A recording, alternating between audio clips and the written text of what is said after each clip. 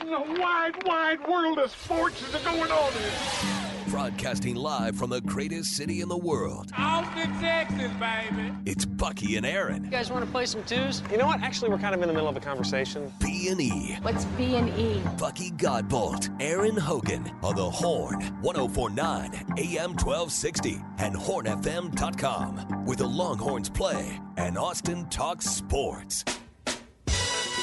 It is a Monday final hour. We'll feature a conversation with Glenn Davis from Soccer Matters, preview his show tonight, but also recap the big win for the U.S. men's national team on the soccer pitch.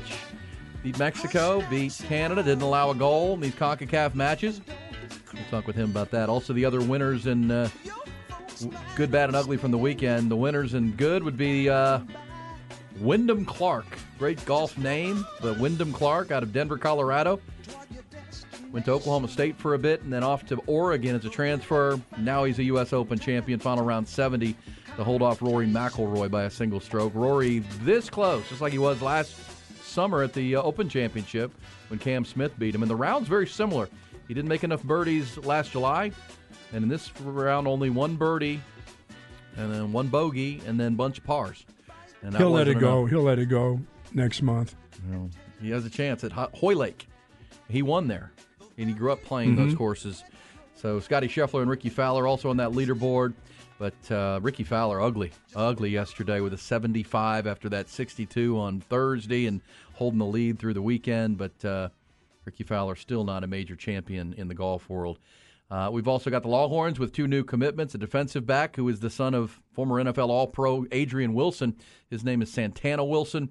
And the speedster, Freddie Dubose. It's pretty clear Steve Sarkisian, if you don't run 4.4 or faster, you're probably not going to play wide receiver for him. You're looking for fast dudes. They're looking for speed. Everybody can run, but Freddie Dubose can do just that. Good stuff with our man Jerry Hamilton last hour. Also, College World Series, 6 games played, all 5 of them by one-run decisions. Really good baseball. The team that's in the driver's seat right now is Florida. They're 2-0 in that bracket. Wake Forest plays LSU tonight. That winner will be 2-0. Rangers with another 11-run output. They're playing well in baseball. Congrats to the Boston Red Sox, to the Sox. Look at you being a nice fan. But what the hell? Sox. I'm nice, but what the hell is that? What are those unis, that parakeet yellow? Those are their city uniforms. Oh. Each team on Sundays has, like once a month, will play wear their city uniform. It's like how the Rangers were wearing those like black uniforms. The Astros wear those like Space Invaders looking things, Space City. Down with Red Sox in yellow. Well, maybe it is. Yeah, they look like something out of a soccer team or something, but those red. But, yeah, they did sweep your Yankees this weekend, so it was bad for the Yankees. Astros got swept by this upstart Reds team that a lot of young talent there. Astros are a mess right now with the injuries. So these unis aren't throwbacks. They're throw-out unis. Is that what they call them? Wear them once and then throw them out? I'm not sure what I think they're paying homage to one of their older uniform color scheme. I don't know. Something like that. I will say the ugliest thing of the weekend, though, is the Bob Huggins story. How about this? If you go to that police report, which is now out from Pittsburgh, Pennsylvania, alarming. He blew a 210, a .210, which is ridiculously intoxicated. He failed multiple sobriety tests and then blew the .210. He was unable to explain how his tire got shredded. He didn't know. And he was driving on it. He couldn't say where he was. He showed them a Burger King receipt from several hours earlier. He could not explain how he got from the Burger King to the north side of Pittsburgh. He said he thought he was in Columbus, Ohio, which is 185 miles away. That is jammed up now. Empty beer cans in a garbage bag were found on the passenger side. More bottles in the trunk with an empty cooler. Ooh, empty cooler. He's rolling around with the cooler. He's doing the cooler road trip thing deal. I wanted that. When is this body cam footage going to come out? I mean, that scene at the intersection must have been something. Well, he was downtown, like in a little town area. I think people were like, oh, hey. He was trying to pull out. Bob Huggins. That's not Bob Huggins, is it? Yeah, it is. Huggy Bear. Well, then he tried to pull out or get it. And then when he got out of the car, because they stopped him because he was trying to pull out and was having a hard time. And then as he got out of his he was driving an SUV, so climbed down from the seat. And like the police officer, he fell back into the driver's seat, stumbly. I mean, just, again, fortunately, he drove a long way, it appears, with a lot of alcohol in his system. And fortunately, nobody died. He was not killed and he didn't kill anyone. It's the only thing good you can say about it. But he is no longer the coach of West Virginia. didn't want that gig, huh? Well, that's just out of control. To think you're in Columbus when you're in Pittsburgh, to not know that you're in Pittsburgh, to not know how you got from where you ate lunch or dinner, your Burger King receipt, how you got to where you were from there. Yeesh. That's says, guys, that sounds like prescription drugs and alcohol right there. Well, possibly. Never know. But we'll see. That he's no longer. He's the third winningest coach in D1 history. I mean, Mike Krzyzewski, Jim Boeheim, Bob Huggins. He's got some issues.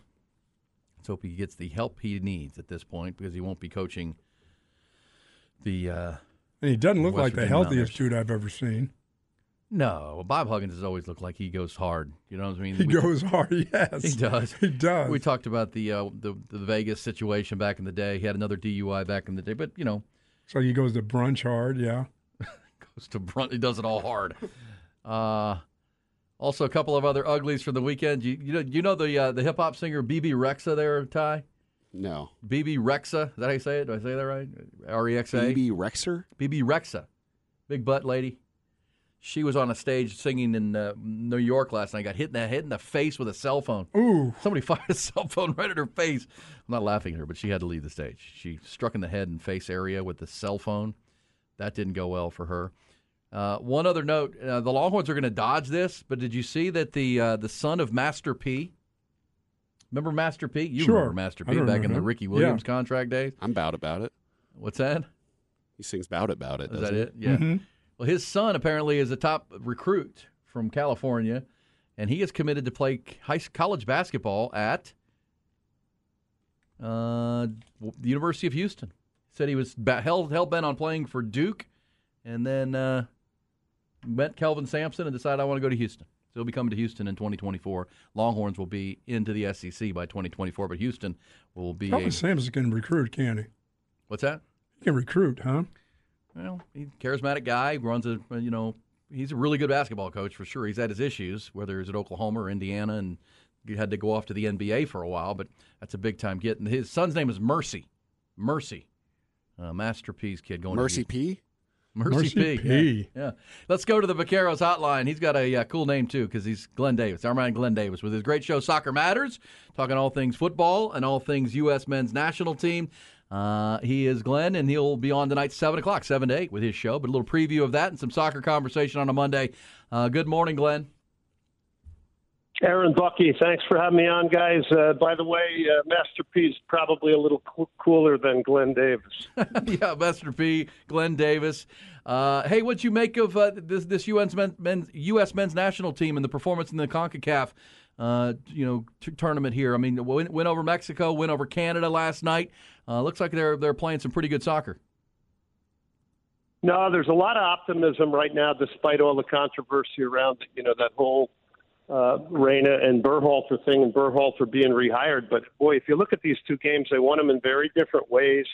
One of the big talking points was Folarin Balogun, who's an Arsenal guy that is on loan at Reims in France and is banging in a bunch of goals. He committed to the U.S. This is the first tournament he's played. Basically, probably just met these guys. He scored last night against Canada in the final, which, they won 2-0. But, that big point of contention, the striker position in the World Cup, I think this is exciting. They've found an answer. Now, the other really interesting thing is that Gio Reyna played as a number 10 in midfield, okay? So before that, they were trying him as an inverted winger, which didn't make a lot of tactical sense in the World Cup. He is now, I think, under the microscope right now because everybody's watching his behavior, his commitment to his teammates. He was absolutely wonderful, played fantastic last night, had 2 assists in the 10 position, worked without the ball, which was another criticism of his game. So there's a lot of new possibilities coming together here, and they won the tournament. So with the World Cup here in 2026, I think people are going to pretty much put a benchmark of, the semifinals is the goal. Glenn, with both the player and the coach, I mean, let bygones be bygones. It's worked for the betterment of the team, it looks like. And, I mean, for both of their futures, as a matter of fact, they need to let this whole thing rest because it's a team sport. It's not the coach versus one individual player. They got to get that thing together for 2026. And it looks like it's on the right path. Well, what about Burkhalter being back as their coach there? Do you feel pretty confident about that? I mean, I thought he was building something there. Yeah, I agree with you. I think he is. There's a lot of people in two schools of thought that, you only get one cycle with the team, but this guy took a very young team. It's a lot of criticism of him, I'll tell you, and there's a lot of criticism of him coming back. I don't necessarily think it's fair. There's a lot of dynamics and context to this thing. Remember, when he was hired, his brother was a part of U.S. Soccer. They didn't even interview Tata Martino, who was also available. So you go from that to then him doing some very, very good work.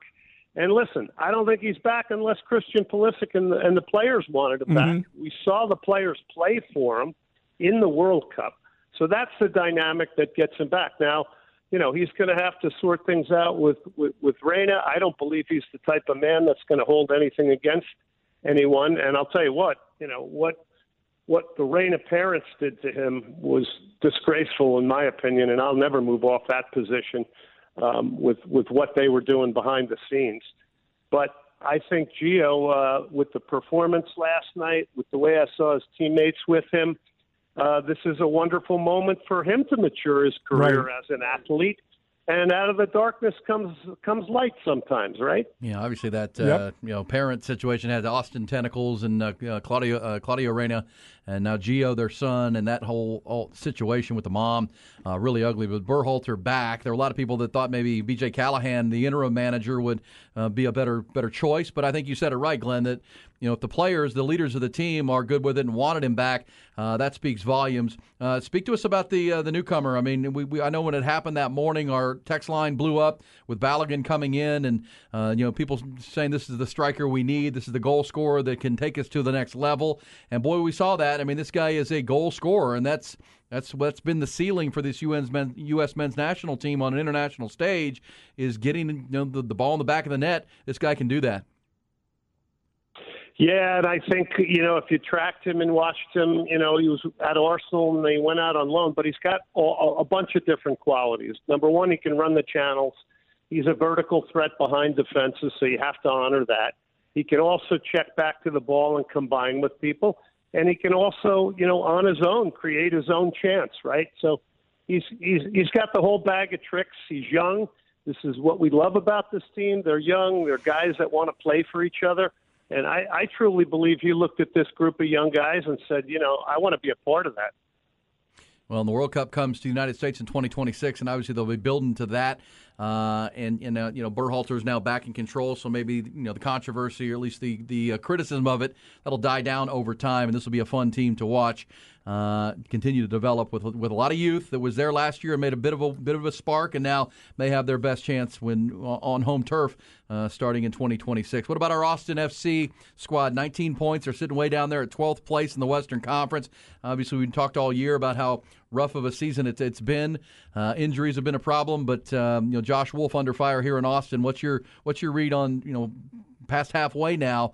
What needs to happen for Austin FC to get back in the mix? Yeah, I think player performance is a big part of it. I think all the elements of this team, whether it's coaching, man management, player performance, there's been just so many dynamics. I do want to mention there's one guy that left this team that was a tremendous leader, and he has been sorely missed, and that's Ruben Gabrielsen. You guys remember when he was signed. But he is a huge loss. I just think they've had so many different things going on here, and I can understand the fans being upset, yet you're still very close to a playoff spot. That's the way MLS works. I don't know what's going on with Diego Fagundes. Looks like he's carrying a little bit of extra weight. He's not having the season he had last year. Ring had to drop back.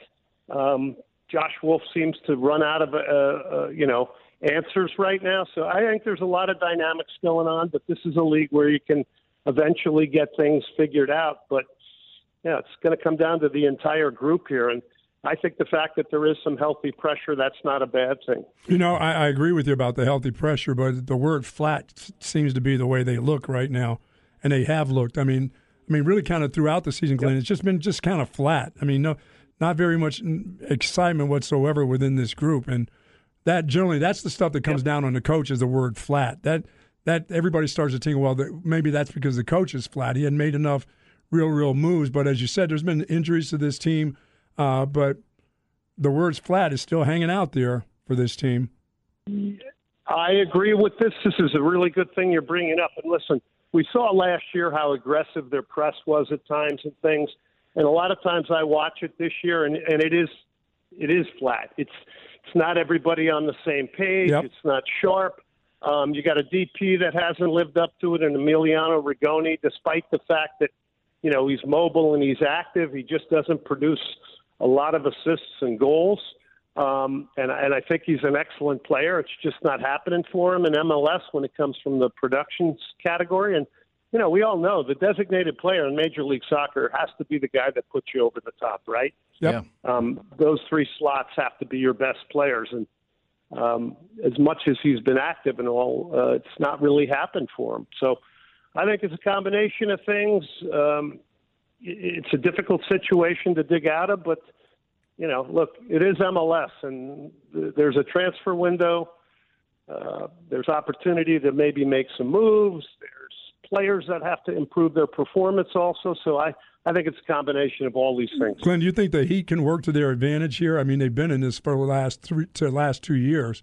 I mean, is there a possibility that we could see this group and these teams that come in here just kind of wilt under this, you know, under this heat, and this team really take advantage of it for their advantage? That's always the prevailing thought, Bucky. That's always the prevailing thought in Texas, that you can. But, you know, it's hot in a lot of other places around the country. And actually, between Houston and Austin, because of the way the stadium is and the four corners are open in Austin, you do get a decent airflow there. Whereas down here, it's like I grew up in Houston. I know. They hired a company to create a bowl of a stadium, but they did, and it's atrocious. But I think there's two schools of thoughts to that too. It also can bang you too if you're playing in it each and every day and training in it. Because that's my thought. I remember back in the '80s, I had to break little ammonia packets and sniff them in order to I'd be in like a brain fog, you know. Yeah, well, I grew up down there. It'll wear you out for whereas an opponent out. I think just living in that will suffocate you over the course of a summer, and we're dealing with that right now. It does feel like Houston up in Austin right these days with these humidity meets the heat. Hey, Glenn, last thing, the ugly situation with the Mexico game and the homophobic chants, and had to shut the game down, and obviously the rivalry with Mexico and the U.S. men's national team getting more and more heated, real physical, tackle and almost a bench clearing situation. What was your whole take on all that went, and then the officials ending the game early? Yeah, listen, this is a typical Mexico-U.S. game. The thing that really bothered me the most was the fact that two U.S. players got into that garbage with a 3-0 lead and got sent off and affected their team for the final, which, ultimately we saw the depth prove out. Personally, that chant has been going on forever. I don't think it's because the Mexican fans are actually homophobic. It's a word you should not use. There's no question about that. The whole idea of that is to get into the head of the person taking the goal kick and chanting that right ahead of it. Does not make it right. It's wrong. It should be eliminated from the game. But, I just think at this point, it's strength in numbers with people, right? That's where you get a lot of courage. I don't know how you're going to do it without doing something really harsh to the Mexican Federation from its standpoint of, penalizing them.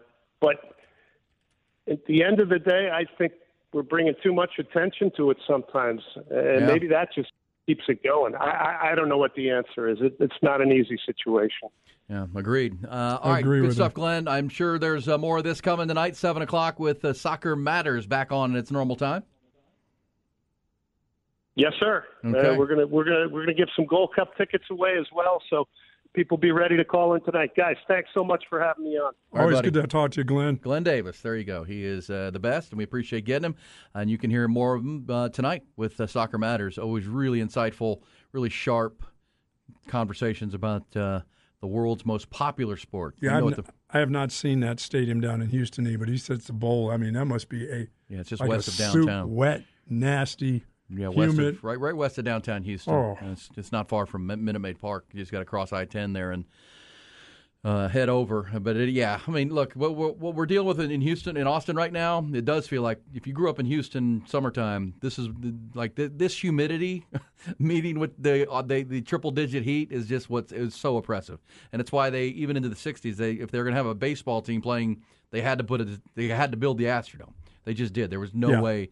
And it's also the reason why even in Arlington, and Dallas, not as humid as Houston, but still plenty hot. That beautiful ballpark at Arlington, they just needed to put a roof on it. And so that beautiful park that sits there is still nice. It just didn't have a roof, so they had to build a brand new stadium with the roof. I'm with you. I mean, you could think that Austin can wear people down, but but you're right. You got to practice in it, and if you're more likely to wear. By the way, if your team is flat and you're practicing this all the time, and now you think you're going to get the advantage over a team coming in here, it's fresher than you. Yeah, it may not work that way. Yeah. I mean, we've talked about that's part with the Rangers. They felt like they were getting worn down. They couldn't. It was so hot that to try to go out and take batting practice at 4 or 5 o'clock ahead of a 7 o'clock game. Hell no. I would talk my team into. I'd try to talk my team into just wear them down. We're in better shape. We can do this. We're going to bring them in here, and we're used to this. Not over 162 ball games. Yeah.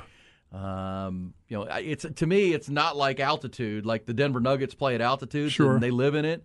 So that's an advantage when a sea level team comes to altitude, and they've got couple games in there. Yeah, they got to try to adjust to that quickly. You are used to it. I don't know that you get used to this heat. I mean, it just wears you out. No, as I said, if your team is pumped up and you're playing well, then it may work to your advantage. But if your team is flat and is hot, it's not going to work. Well, and again, that goes back to a team like the Rangers, who felt like they couldn't even go take batting practice or fielding practice. They couldn't take ground balls. It was like over time, the manager's like, man, I'm just wearing my group out here.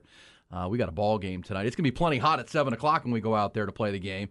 We don't need to be out here in the middle of the afternoon. Yeah, I never could understand that with the Rangers ballpark. I was like, this is so beautiful. This thing is beautiful. I guess when the fans sat in there, it must have been hot as hell. The fans stopped coming. The fans stopped coming, even though if it's a good team. I'll watch it on TV. I'm not sitting out there for 3 hours. And that's what the fans of Houston knew with the Astrodome and then Minute Maid Park, that come and sit in the air conditioning. And the Rangers in year one at Globe Life were all right, man, to be out here taking infield in the middle of the afternoon and it's cool. Before the game, you're dying. Whole different ball game. I still would rather go to a game at the old one outside, though, during the day. It just feels like more of a baseball game to me. I'm with you, but at some point you gotta. But yes, it is hot. We'll come back. We roll on. Good, bad, and ugly Monday here on B&E. It's Bucky and Erin.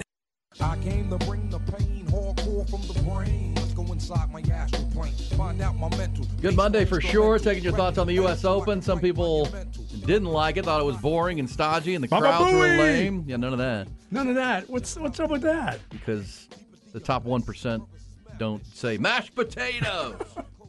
Get in the hole. Get in the hole. They sit on their hands and don't cheer much. Got too much money in their ears. You know what I'm saying? Man. And that's who mostly were making up the galleries there of luxury boxes at the U.S. Open at the L.A. Country Club. We mentioned if you break it down, they only had about 5,000 tickets for.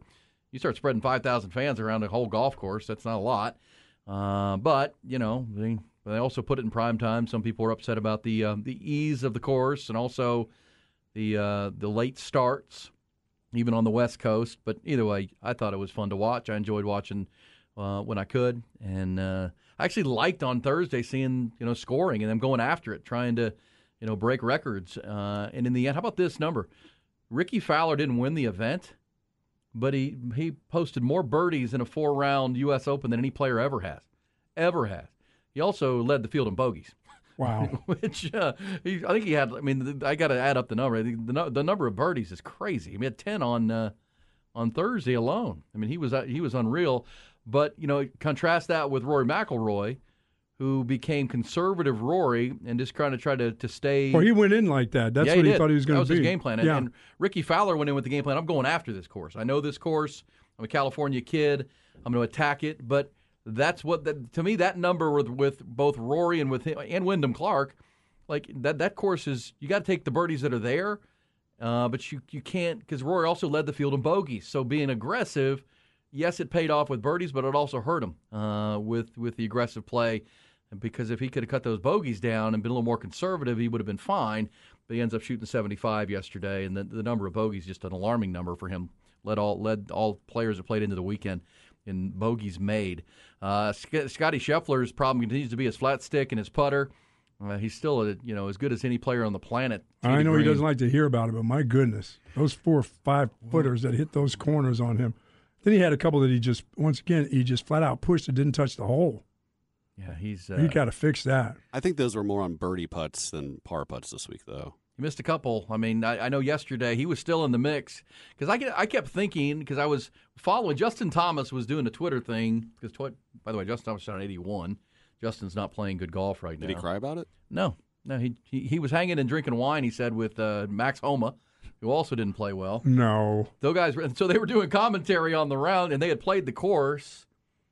I think Justin shot 81. I think I read that somewhere, but I'll look it up. But yeah, so they were just talking about how the course I was going to play and predicting, and they kept saying, man, those 15, 16, 17 are really tough, and it's firming up, and it's going to be a challenge. If you get to 7 or 8 under, they may come back to you, which is credit to Wyndham Clark. He never did come back at all. He wobbled a little bit through 15, 16, and then I think Rory was kind of counting on him backing up a stroke or two to put it right there at 8 or 9. Didn't happen. And then Rory made the bogey, unfortunately. Remember, he got the great break on the bunker. Rory typically bombs. Probably got the great one when he went over in the other fairway. Yeah. Well, there's only 2 par 5s on a par 70 course, and he had a chance. And this is an example of Rory being conservative. Normally, he'd go for it in 2 sure, on 15, and he didn't. He laid up, and now he's got a wedge in his hand. And again, the difference between, remember, he embedded the ball in the back of that green. He got the ruling that was favorable to be able to drop a club length outside the bunker, but that ball was a foot from being a great shot. If it gets 1 foot further, it was going to hit the fringe there on the edge of the bunker. Take off some of the juice off it. Yeah, slowed it down, and it would have rolled right up near the pin, and who knows, that would have been a birdie putt, and instead it got embedded. And he got to drop it, but he still made bogey out of that situation. That really was the difference in the in the tournament. He was a stroke back of Wyndham Clark, but so conservative Rory, and he was asked afterwards, what do you learn from this and the Open Championship? And he said, you can be conservative, but sometimes you got to make birdies. He still felt pretty good about his game yesterday. Yeah, he thinks and I think he looked pretty good too. My guys are always trying to use the embedded ball rule. I said, no, that's just called a fried egg there. That's not embedded anywhere. That's just you. Embedded ball in a sand trap. In the sand trap. No, his was in the side of the trap. Oh, like yeah. The it has grass the dirt. Part. Yeah. This says, you're right. JT shot 81 on Friday. Whew. Yeah, he's not playing well. See, it can happen. And that's the thing about people saying the course was too easy. That course was plenty hard. If you look at some of the scores out there were plenty of dudes struggling. But that's the kind of course I love, that if you're strategic about it, and put the ball where it needs to be. Well, it gave you opportunities. Yeah. Even some of the par 4s you could go for. There are some courses they play in the U.S. Open that just beat the hell out of everybody. There is no opportunity. There is no. Ask Tom Kite. He doesn't like that U.S. Open rough. Yeah, well, I mean, it's so long, and it takes the short knockers out of play, and it just wears everybody down. This course, if you were strategic about it, put the ball where it needed to be, well, the course would be kind to you. But it would also be very difficult, as we saw guys hacking it around. And our man Jordan Spieth with a huge F-bomb. After a bad trip. Oh, yeah. Talk about a guy that needs to be an athlete, Jordan Spieth. Jordan, yeah. And he generally does come up with some of those great shots out of the bunkers. But I didn't see much of him. I was wondering, when did he disappear? It must have been after Saturday's round. Yeah, he did not do much. Scheffler did. Scheffler's right there, and he'll be in the mix for the Open Championship. I was definitely waiting for what's his cat when he's in that bunker after the second, couldn't get out of the bunker. Schauffele. I was waiting for the big F-bomb. I'm like, there's no way that you're going to take another swing. He took 4 to get out. And I'm like, there is no way you're not going to drop something there. And he didn't. He was just kind of California-like, just kind of bouncy around. I'm like, damn. By the way, the new thing, I don't know if it's a new thing, but the thing now on Father's Day is for your kids or you to do like an Instagram post, which I didn't do. 2 of my kids did, though. I appreciate the heck out of it. My daughter and my son did a Happy Father's Day, Dad, and a picture of us together, which was nice. But a lot of guys are doing it for their kids. And Tom Brady put out all kinds of stuff. Tom was of all his kids. Well, first of his dad, and then he put pictures of his 3 boys or 3 kids and pictures. But my favorite one from yesterday was Sean McVay, the head coach of the L.A. Rams. Yeah. He had an extra special Father's Day. He posted a picture with his wife, Veronica Coleman, announcing that she's going to have a baby. So he'll be a father a little over a year for them, by right? next Father's Day. Yes. And, she was where's she from? Like the Ukraine? Veronica with a K, Coleman. And, yes, it's kind of like the Derek Jeter thing. Like he married the lady that can make the horse talk. Right. In the commercial? Yeah. I think Veronica. Yeah, I was asking, how many kids does Jeter have by now? Does he have? I see these car commercials. He and his wife are in the commercials. Are those their kids too? There's like 3 of them, and they're all looking like they're. I think it's 3, 4, and 5, like all girls. Yeah, I think so. Because he's still married to her. Remember, he was a bachelor for so long, all through his playing career. Didn't feel like that would work while he's playing, but now he's retired and he's married. He's got 3 kids. He's got 3 girls. He doesn't have the man juice. Now Sean McVay is going to have a child. Good for him. So he's going to retire after this year? Yeah.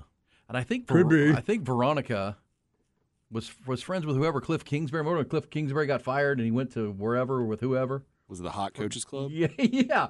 Remember he went to like Barbados or something with. Oh, that's right. For the month. No, he went to Taiwan, didn't he? No. Was that when he got fired? Yeah. Yeah. Just got away from. I think it was in Asia. He went somewhere. Bangkok. He went to Bangkok. He went to Bangkok. That's right. He did go to Bangkok. Yeah. Literally. What about Fleetwood 63? Yeah, Tommy Fleetwood. And, he posted the best number of the day yesterday, but was too far back. Jordan Spieth missed the cut. He did. Just saw that. So there you go. And coming up, maybe the best of the weekend, he wasn't a very good owner, but our man Michael Jordan has added to his billions. We'll get you the details next year on Beanie. It's Bucky and Erin. Appreciate our man Craig Way for clearing something up. Those uniforms the Boston Red Sox were wearing last night, they are their City Connect uniforms. But it's a tribute to the Boston Marathon and the marathon bombing victims. So that's where and they swept your Yankees so good. I don't know who's playing worse, the Yankees or the Astros. Don't ever think my team will ever be wearing those kind of outfits. Rangers scored double digits again. Yeah, Yankees the one team that Craig has told us doesn't have the City Connect unis. They just do the pinstripes, They do We Are the Yankees. Yeah. Which I like. I do like that. Because it's always retro with them. Well, you have how many world championships? 27. 27. Thank you. Yeah. Thank you very much. Pre-war time? Pre-war time. It's been a while. Yeah, how many championships have the Astros won since the Yankees won one, right? It's been like 2. Oh. Wait, look, this is not the Astros' year. They've been to 4 World Series and had a chance to win. Gosh, I still can't believe they didn't win that Washington one. But either way, they won 2 of them. And this year is not. They're not trending into a team to beat. The Yordan Alvarez injury is crippling for them because he got hurt his oblique, and they weren't scoring a lot of runs outside of him before the injury. Rangers, meanwhile, have scored double digits 17 times now. They lead baseball in runs per game, and they got a nice win yesterday coming from behind. They're down 6-0 against the Blue Jays, came back to win that ball game.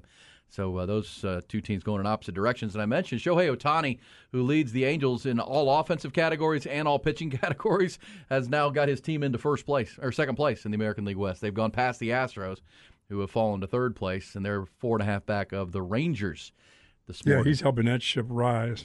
I mean, he's been doing it for years. That's an amazing number. I mean, he leads them in every offensive category, 24 home runs now, and he leads them in every pitching category. Significant one. Even like stolen bases? Yeah, he does. Yeah. I think he does in that, too. I believe he does. I saw the stat yesterday. It's dumb. Can we play this Chris Paul sound? Because we mentioned Chris Paul was doing a hit on Good Morning America this morning. He was flying in there to do an interview. He's got a new book coming out that he's written with Chris Paul. It's getting time for TV for him. And he was, I guess, here's the thought about, hey, you've been traded as part of this deal for Bradley Beal. Here was Chris Paul's reaction. I'm driving in this morning, and we got the ticker tape thing outside of our building. What did it say? And I see this potential blockbuster deal between you and Bradley Beal that may take you from Phoenix to Washington and vice versa. I was surprised. What are your first thoughts on that? I was surprised, too. I found out on the plane yesterday flying here for this. In this league, anything can happen, so you just figure out what's next. You literally found out on the plane? Absolutely. Wow. What was your first reaction? Don't push him any further. He's trying to be nice about it. Yeah, he is, right? Yeah. All right, see, well. Yeah, he'll be doing TV shortly anyway. He's got some insurance to sell. That's true. Ooh, He's a commercial guy. Hey, Yeah, he now. makes commercials now. Okay. Well, I mentioned Michael Jordan, and Michael Jordan, let's all admit Michael Jordan is the greatest player of all time, but he was not a good owner. Okay. But we had a good conversation in my last show on Wednesday about these athletes getting into ownership, more and more into ownership, more and more into getting part of the rev share and rev streams. Michael Jordan was the trailblazer for that. And back in 2010, he bought the Charlotte Hornets, right? And paid $180 million for that. Well, he's now selling his part of that team to the minority owners as a group, and he's getting out. And estimates that he'll make between $2 and $3 billion to get out. That's off he owned 63%. Yeah. Which means for Michael Jordan now in his career, he made under $100 million in player salary. And this is the idea of getting into ownership. Under $100 million, which no one's sneezing at that, $93 million in contract salaries with the Chicago Bulls. But he's now made over $2 billion through Nike and the rev share deal he took there. And now with this ownership sale, he's going to make another $3 billion.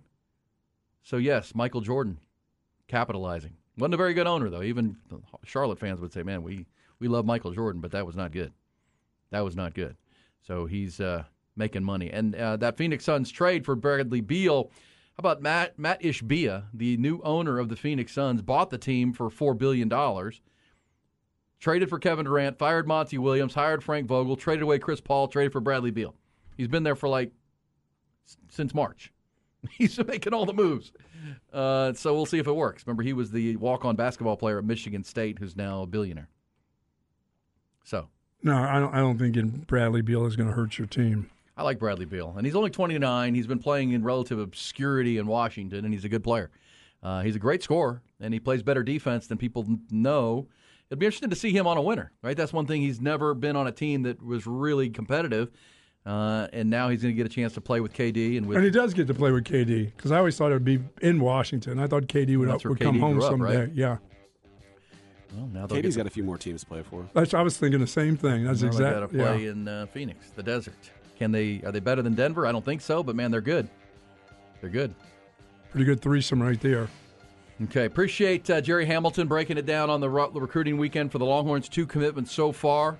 Also, there was a 5-star receiver named Ryan Wingo who was here, who they had a good weekend with. Jerry also told you about another recruiting weekend that's coming up this weekend. That's a big one. We'll include that Duncanville pass rusher Colin Simmons. So go back and listen to that. Glenn Davis talking soccer. All of our thoughts on a good, bad, and ugly Monday. I drank all my water today. I drank the whole bottle, Ty. Well, you're going to need it. Stay hydrated. Stay in your baby pool. Go climb in that baby pool. Absolutely. Get some ice in that bad boy. Look, stay hydrated, my friend. Stay cool. Guys, be careful. It's dangerous out there. Dangerous heat indexes today and tomorrow and through the rest of the week. Ty, good job. Thank you very much. Appreciate it. Any picks for tonight? Come on, man. We're going to take off the week, get some prop bets ready for the NBA draft. Wake Forest or LSU tonight? Wake Forest.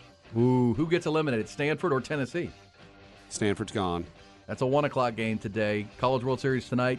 Kind of a must-watch ball game. Wake Forest, LSU winner of that could be the team to beat for the national championship. Y'all have a great Monday night. We'll see you Tuesday morning, 6 a.m.